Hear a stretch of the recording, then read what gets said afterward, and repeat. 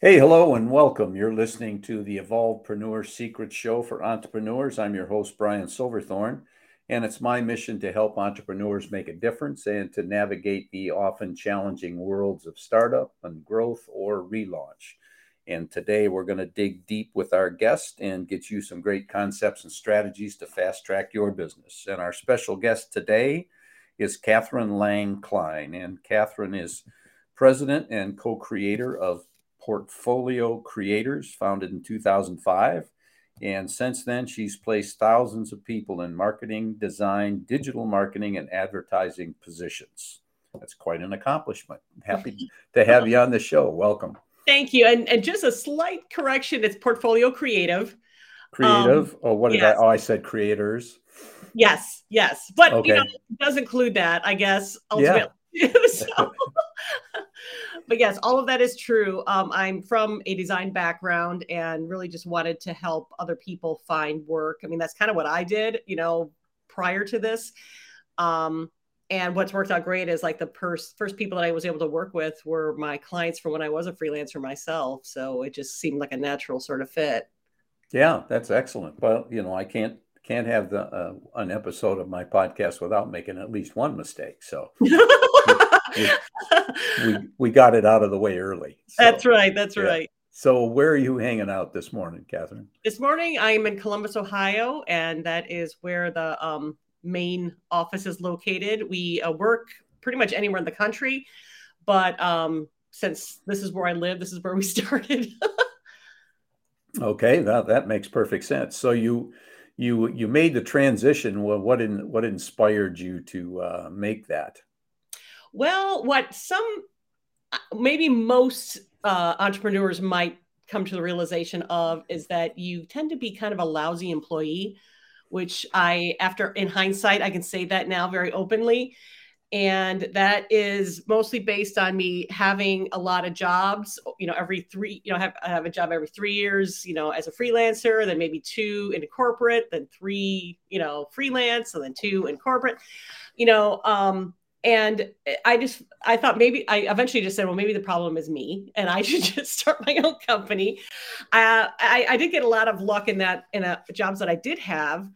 I learned a lot. So definitely one thing I would recommend for anybody who's looking to start a business, please have a job first so you know how business runs. And then that'll save you a lot of time and you can learn on somebody else's dollar.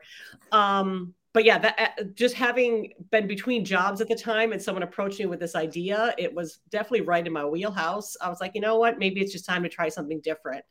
And it was a little bit of a spin on what I was already doing. I didn't see it really any different than having like a freelance job, another freelance job.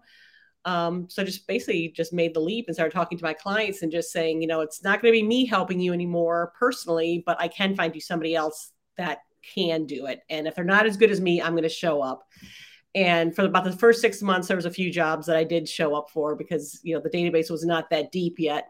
But now we are more than confident to have multiple choices for people. Great. So when you did actually good advice, get a job first so you know what it's like to be involved in a business. Um, but you mentioned you were able to go to your clients, but also how did you find the people to fill the roles that needed to be filled? So I guess I'm asking what your biggest challenge was when you got started. Yeah, well, the biggest challenge was finding talent. And we basically started tapping into the people that we had worked with in the past. We knew other people in the freelancing community. We knew a lot of people in the marketing community. And then just started letting them know what we were doing. And if they were between jobs or wanted additional work, that they should start meeting with us. And we probably met with about 3 different people every day. Once it started rolling, just I don't know, as long as I can remember. And I think that still kind of continues, but it's probably more now because we have more people, but regardless, just this constant flow of connecting with people, talking to people about who might need help. Sometimes it's people's kids that need help. You reach out to a company and you want them to hire you, but they say no. And you say, well, how about is there anybody else that could use help? And they said, yeah, well, my kid could use some help. And I'm like, fine. And there's nothing better than helping somebody's kid. Yeah. Remember that. So yeah, it's just really a lot of word of mouth that we find people. There are times where we have to tap into other sources, but I feel we have a good enough reputation that people just tell other people. Excellent. That's a great way to do it. Just to get a lot of good conversation in the community out there about you, and people will come. Absolutely. So, do you have a focus or a vision for your business, say in the next 3 years, and a plan for getting there? Well, let me tell you, for years we were talking to people about how remote can work. And with I mean that just the talent, being kind of all over the country now, people are not as needy to have a person sitting right next to them to do the job. I want to really expand the business, definitely on a more nationwide level. We do have people a little bit all over the country, but I think that is just such an untouched market where we can help other people with, essentially our idea of how to match up marketing people. And the fact that people are now willing to do this because they were kind of forced to do it. It's a much easier sell to have somebody who might work in Washington State working, for a company in Columbus, or the other way around. The talent is everywhere, and I would love to really expand that. I think we could really, quadruple the size of the business once we get that really rolling. Yeah, yeah, there's a lot of that going on. I know some people are coming back to the office or working some sort of a hybrid, but Yeah, and in doing what I'm doing here, I talk to a bunch of people that classify themselves as digital nomads, so they're right, working from anywhere right. and everywhere. And as long as people are really open to that, and even if they are like, we're all in the office, but we will be open to remote if somebody has that certain skill set that we're not be able to find here, I think even that's fine. Yeah, What's really great too, and I would love for companies to think about as well. I mean, what better way to try out an employee before you like pay for them to move to your city, if that's what you really want to do too. So it could save a ton of money for companies in that regard too, just to kind of test people out before they even commit to hiring them. great, good. So you are looking for people on both sides of the equation since Yes. you're the middle connecting person. So, Yes. um, how would people on either side, either clients or people looking for positions, find you? What's the best way? Well, the best way is probably just to go to our website, which is portfoliocreative.com. It has a contact us page like most websites do, and we can, reach back to you right away and start finding out what you're looking for, if it's a job or if it's somebody to fill a role. So, website is the best. Are you visible on any social media Oh platforms yeah, that they could? we're on LinkedIn, we're on Instagram. We got the Okay. reels going because apparently that's the hot thing now. And so yeah, all the socials, we're on that. But yeah, you can follow us if you just kind of want an idea what we're like, even from a personality standpoint. I mean, I think it's really strong to have, especially like in a Facebook or an Instagram, a little bit of your personality, because, I think then what it's like to work with a company, beforehand. If you want somebody who's like, just buy the book and, whatever, if you want somebody that's a little more fun and creative, then, that's us. So, but I think that helps, kind of show that we know what we're talking about if we can Right. market well. Good, good. So from the client side, what's your ideal client look like? The ideal client, and technically the ones that we market to, are more of that middle-sized company, about 7 to 10 million and up, mostly because they have the budget and they have the need. But we work with very large companies. There's a number of Fortune 500 companies here in Columbus that we all work with. The issue with that is, and I think everybody knows, there's more paperwork involved. Yeah. So that's why they're not ideal, but we're more than happy to help them, and we do. And small companies too. Like there's some startups and things that are, again, want to try somebody out, and we give them that opportunity to do so by just having somebody work with them for a couple of weeks, a couple of days a week, until they can kind of afford to bring them on full time. They might just keep having different people all the time for different projects.